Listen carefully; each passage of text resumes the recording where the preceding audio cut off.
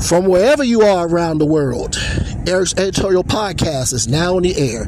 And to my loyal listeners, I hope that you are staying warm if you happen to live in a cold part of the area during this winter season. Where I am at the time of this recording, it is negative 10 degrees, 10 below zero. And it's supposed to drop down to negative one below zero. And then the next day, I start my work week, in which it's going to be a full and robust 1 degree above. So, that Arctic blast has been, traveling. It hit where I am in these neck of the woods, the Midwest United States. And it is no joke. I'm sitting in my vehicle now, just left, my little brother's crib. And I'm allowing her to warm up. I got a 1997, so I got an old vehicle. So at first it looked like it didn't want to start. I'm glad that it started. So I'm just going to take my time and let the heat just build up. So the heat's coming in, I'm speaking to you guys, and I can still see the air coming out my breath, but it's not as heavy.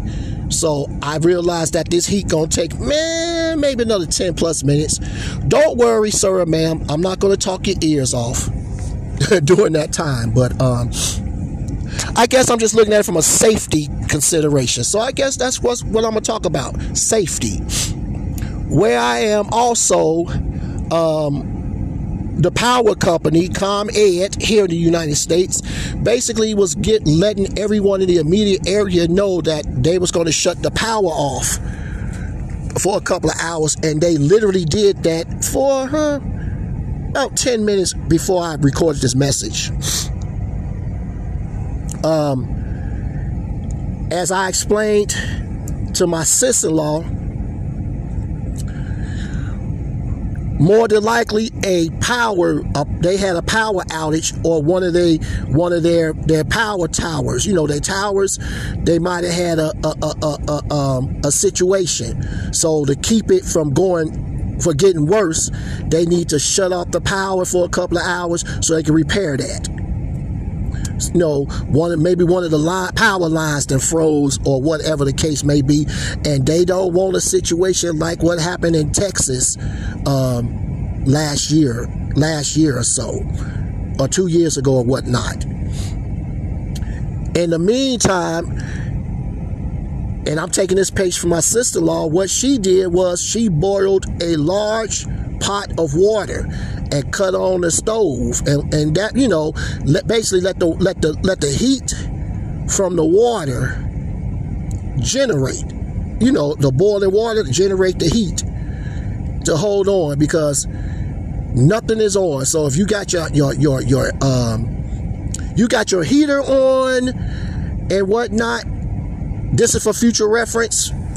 For those of you who might have to deal with this harsh type of weather, you got your heat on and everything. Boil you some water.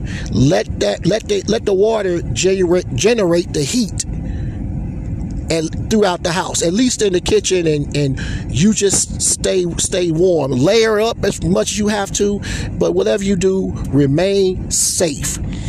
I hope that these also couple of hours, it just dawned on me, for any seniors that happen to be in this area, I hope that they're okay, and I hope that they had assistance to deal with it, for these couple of hours, because with us, we're okay, but for our elders, that could be an eternity, and we don't want no basic event to turn into a tragedy. Moral of the story: remain warm so you don't become cold, if you catch my drift. All right, ladies and gentlemen, questions, concerns, comments, complaints, criticisms, feel free to leave me a message at ericseditorial@att.net. And until the next episode, please remain safe, blessed, and privileged for yourselves and your families. Episode 691 of Eric's Editorial Podcast is now in the books. Next episode, I thank you for listening. Remain safe and spectacular. Peace.